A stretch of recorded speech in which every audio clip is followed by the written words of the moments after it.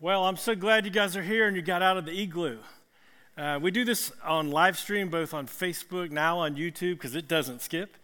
And we have listeners from Africa. And this morning I told them that you guys had gotten out of the igloo and I was so proud of you, and they had no idea what I was talking about. It was cold. This morning when I got up, it was 12 degrees. I was in the hot tub on my deck this morning, 12 degrees, praying that the Holy Spirit would show up in this time. And I tell you what, he did the first service. He did.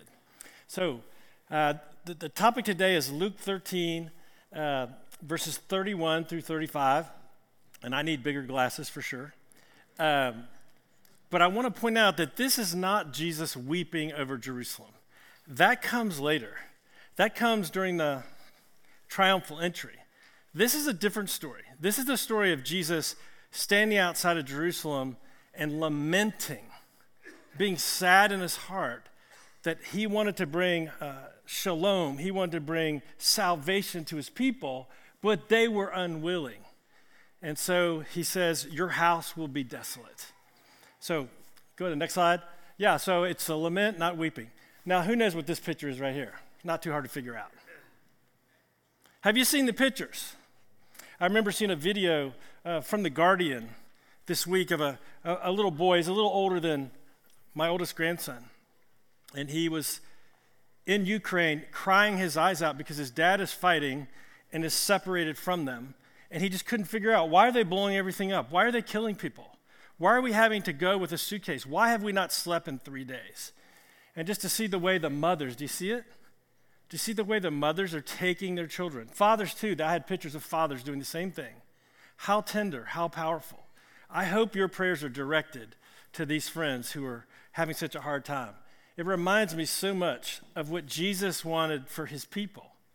I long to gather you as a hen gathers her brood under her wings. I long for this, but you would not. Next slide. Next one. Apparently it's on a reel. Okay, that's fine. All right, let's go to our scriptures. In the old days, we actually used Bibles. We had Bibles. And now what I find out is people don't seem to have Bibles. I'm a Luddite. I like a Bible. I like a book in my hand. But so often, I don't have the book in my hand, so what do I have to use? Use an app. And you know what? God doesn't care. Either one. You want to be a Luddite and use a book? You want to be a techo person? Fine, but just get yourself to Luke 13. Otherwise, you're going to be super bored and checked out. Luke 13, we begin at verse 31.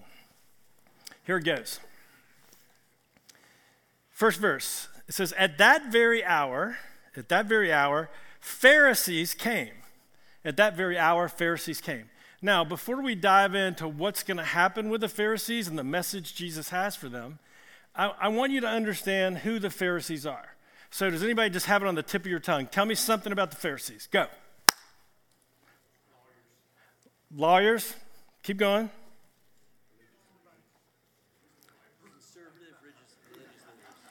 Until I get a hearing aid, I really can't hear any of you. So why don't I share what I have on my paper? Is that cool?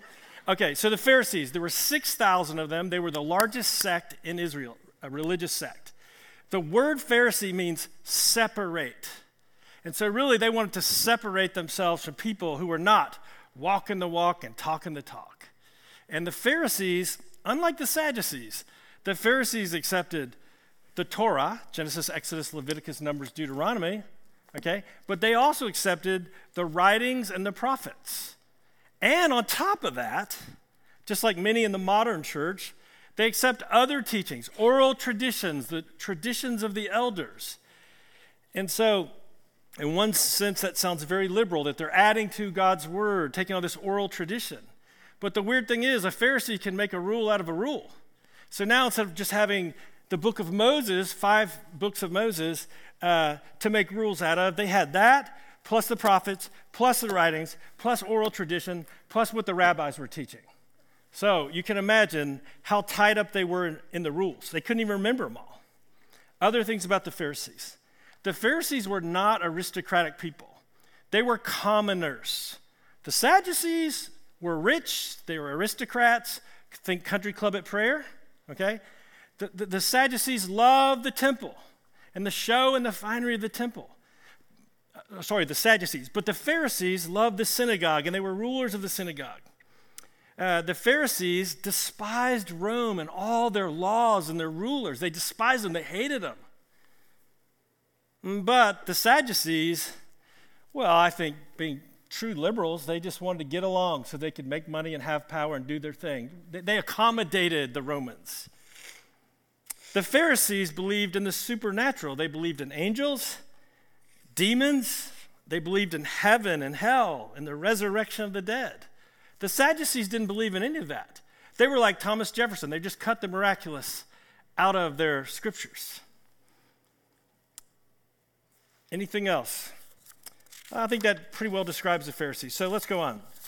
Look in 31b. And it says, and the Pharisees, who you just learned about, and the Pharisees said to Jesus, get away from here, for Herod wants to kill you. Now, friends, I don't know about you, but I found this amazing. Why would I find this amazing? Why would you find this amazing? What are the Pharisees doing here? They want to kill Jesus. We see all through the New Testament, they're plotting and scheming, trying to trick Jesus so they can find a charge so that he can be put to death. But in this passage, in this verse 31b, what are the Pharisees saying to Jesus? Somebody help me, somebody. What are they doing? They're warning him. Now, I don't know about you, but that strikes me really odd. Why would the Pharisees, who've been plotting and strategizing, and in fact, eventually are successful in having Jesus killed, why would they be warning him that Herod wants to kill him and not to go near Herod? Well, the truth is, I'm not sure. And I want you to be okay with that. Just like when you read the Bible, you may not understand all things the first time you read them. And so this week, I had the privilege of reading all kinds of commentaries, and can I tell you, some of them were like reading the phone book. They were brutally boring, and they don't agree with each other. And so then I looked in the scriptures, and I'm like, did the Pharisees actually love Jesus and want to help him prevent Herod from killing him or not? And you see, actually, it's more complex. It's more complicated than that. Are there any Pharisees in the scriptures that actually had a heart or openness to Jesus and to the gospel? Oh, you bet there. Nicodemus, right? Nicodemus came at night to learn from Jesus. There was in Acts chapter 5, Gamaliel, probably mispronounce his name, but Gamaliel. And they were saying, hey, should we put the followers of Jesus to death and snuff this thing out? And he says, no. And he refers back to history. These other messiahs or saviors who'd popped up, and then they weren't from God, so they kind of blew away. Eventually he said, if these guys are from God, if God's in this, then we need to know that and be open to it. And so we see Nicodemus, a Pharisee, had a heart for Jesus and went to Jesus. Gamaliel. We see in Luke's gospel many times when Jesus is eating, who's he eating with? In Luke 11, he eats with a Pharisee. In Luke 14, not just a Pharisee, the ruler of the Pharisees. And so some scholars would say there's evidence in the scriptures that some of these 6,000 members of the Pharisees actually had a heart for the God they claimed to worship. Not all of them were whitewashed tombs. A few of them did, in fact, have a heart for Jesus. So perhaps they were warning Jesus because they feared Yahweh and they saw in him, through the Spirit of God, they saw something of the kingdom. On the other hand, like the old country song goes, but on the other hand, most of the scriptures paint a really negative picture of the Pharisees. What does Jesus say about the Pharisees? Just give me what you know. You brood of vipers, who warned you to flee? Another one. You're whitewashed tombs. Ouch. Anything else? Yeah, you don't even know your own scriptures. Bow. You want to hurt a Pharisee? Tell him that. Then he said, you're a bunch of hypocrites. And he had the woes, the 7 woes to the Pharisees. Jesus tells them, he says, your father is the devil. Ouch. What else did he say? He said, not only do you lead people astray and put heavy burdens on men's backs, not only do your disciples not enter the kingdom of God, you do not enter the kingdom of God. And so if you take all that Jesus said, it's kind of hard to figure out how the Pharisees would actually be trying to help Jesus. Now, especially context. You know how I always tell you, you've got to have context. So go with me, Luke 13. Let's look at verse 23-ish. Okay, go. It says, and someone said to Jesus, Lord, will those who are going to be saved be few? And Jesus said to them, strive to enter the narrow door. For many, I tell you, will seek to enter, but they will not be able. For once the master of the house has risen and shut the door, you will stand outside, and you're going to knock at the door, saying, Lord, open to us. And then he will answer, I do not know you. I don't know where you're from. And then they're going to say, like probably the Pharisees, hey, but we ate and we drank in your presence, and we taught in your streets. But then the Lord will say, I tell you, I don't know where you come from. Depart from me, all you workers of evil. In that place there will be weeping and gnashing of teeth when you see Abraham and Isaac and Jacob and all the prophets of the kingdom, but you yourselves locked out. That's what he said just before. So with that context, do you think these guys were trying to protect Jesus? I'm not sure they were. It's a hard passage, and I don't know what to make of it, but the context would indicate that it could be 2 or 3 really had a heart for God and for Jesus. But it might be that there was something else going on, and we're okay with that. We don't have to understand every single thing. Let's go on to the next verse, verse 32, if you're in your Bibles. And Jesus said to them, so after they warned Jesus, he says, well, you go and tell that fox, Herod, I'm going to cast out demons and perform cures today and tomorrow, and on the 3rd day I will finish my course. Now, brothers, in college or high school, when you say, hey, there's a fox, that's a compliment, right? That means it's a cute girl. But when Jesus was saying that to Herod, telling the Pharisees, hey, you go tell that fox, he doesn't mean a compliment. He means Herod is a sly, cunning lowlife. Jesus is unafraid. What's the worst he's going to do? Kill him? Jesus came for that purpose, to lay down his life. He says, you go tell that fox, I cast out demons and perform cures today and tomorrow and the 3rd day.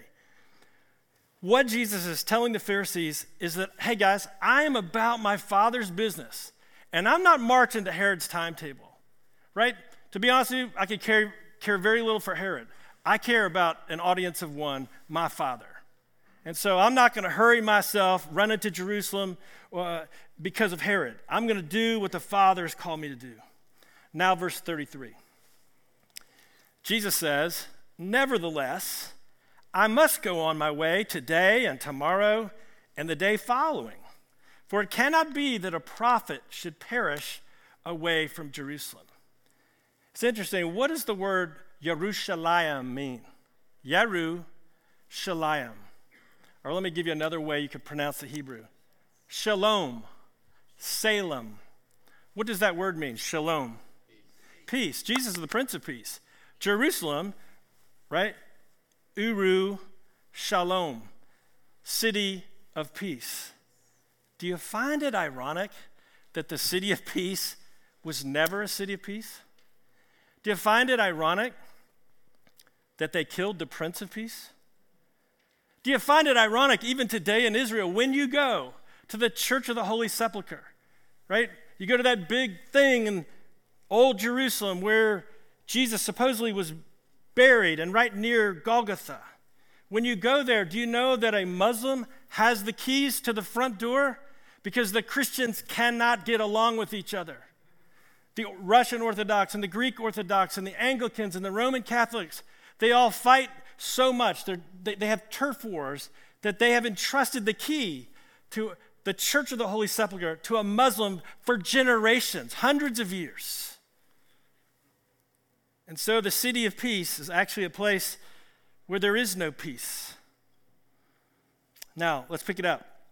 Verse 34, and this is the one you want to underline in your Bible. I do hope you underline and write notes in your Bible. Verse 34, it says, O Jerusalem, Jerusalem, the city that kills the prophets and stones those who are sent to it. how often would I have gathered your children together as a hen gathers her brood under her wings, but you were not willing. Now, I don't know what your mama did. I'm going to tell you what my mama did. When she said Quig, everything was cool. When she said Raymond Quig Lawrence, I was in trouble. If she said my name twice, I was in really big trouble. Raymond Quig Lawrence, you come here. Raymond Quig Lawrence, come here. I think Jesus is making a point with them. Like, it's not so much that he's mad, but he is frustrated. He left heaven to give his life as a ransom. But they will not receive the Prince of Peace. They will not receive salvation. And so in great angst in his heart, he says, oh, Jerusalem, Jerusalem, the city that kills the prophets and stones those who were sent to it. How often, Jesus said, like a mother hen who gets her little chicks under her wings to protect them. How long I've wanted to protect you. Much like those mothers in Ukraine. That's just an example. That's a snapshot of the love that Jesus had for his people. And what's the problem? Jesus made the offer. He wanted to gather them, but what was the problem? It says, Jesus said, but you what? But you wouldn't. You would not. Isn't that the same thing that's happening today? Jesus loves everyone. God so loved the world that he gave his only begotten Son, that whosoever believe and trust in him should not perish, but have everlasting life. All through the book, it's an invitation. All you sinners, all you broken people, I've come for you. In fact, at the very last of the book in Revelation 21, it's the fifth verse from the end. It says, the Spirit and the bride say, come. At the very end of the book, a book of human failure. At the very end, the last word the Lord's saying is, if anyone's thirsty, come. The Spirit and the bride say, come. But the problem with Jerusalem and the people of God is that they would not. They wouldn't. And there's a cost. Just as there was a cost for the rich young ruler. Do you remember him? Right? Jesus, he didn't say this to anyone else, to my knowledge. He said it to this guy. He goes, go sell everything you have, then come and follow me. Because he knew he had many idols, and until he divested himself of his idols, he could never put his arms around the God who loved him. And the rich young ruler counted the cost of following Jesus. But when he considered his many possessions and wealth, the scripture tells us that his face fell and he went away. And Jesus let him walk away. So in verse 35, is Jesus is in angst and sadness over not just the city or not just the temple, but his people, the Hebrews, the Israelites. He says there's a cost, and he says, now, because you continue to reject me time and time and time again, he goes, now your house is forsaken. You know what happens just maybe 35 years after this, maybe a little more? The Romans come and they destroy Jerusalem. They annihilate the temple. All the sacrificial things that went on in the temple for sin, all done away with. Stone upon stone, knocked down. And Jesus says, your house is forsaken, and I tell you, you will not see me again until you say, blessed is he who comes in the name of the Lord. As I often see in scriptures, friends, Jesus was speaking to them. Let's don't twist it to make it like he's aiming this at you. He's telling us what happened with them. But they're all dead. They're all gone. They can't learn this morning from the Lord. It's done. It's appointed to men to die, to live once and then die. What he's saying is, I stand at the door and knock of your life. I stand at the door and knock. Would you let me love you? Would you let me protect you? Would you let me have this tender relationship with you? Would you? Is there any greater failure of a man or a woman than to reject the Savior of the world and to subject themselves and their children to the cunning, the trickery, and the thrashing of the evil one. You want to get sad? Think about what Satan is doing to the families in our city. Destroying. He does what his name is. He's a destroyer. And what I want to know this morning is there's no problem with Jesus. Even in the last page of the book, in the 5th to last verse, he says, the Spirit and the bride say, come. Are you thirsty? Come. I know you're a sinner. I'm still inviting you. Come. But just like with the Pharisees, just like the city of Jerusalem, most of us would say, I'm unwilling. Our lives testify that we are unwilling to submit to the lordship of Christ. And Jesus will never put a gun to your head and say, I'm forcing you to love me, because that would not be love. For many, he'll say, depart from me, I never knew you. Your house is forsaken. The gospel this morning is, that's hard news. The gospel is, if you're here this morning in the hearing of God's word, it's not too late. It's not too late. You've committed adultery, it's not too late for you. You've been divorced, it's not too late for you. You're filled with anger and bitterness, it's not too late for you. Whatever the variety of sin, whatever pitch Satan uses, whatever bait on the hook he uses, it's not too late for you. The Savior's arms are open wide. Are you willing? In the name of the Father, the Son, and the Holy Spirit. Amen.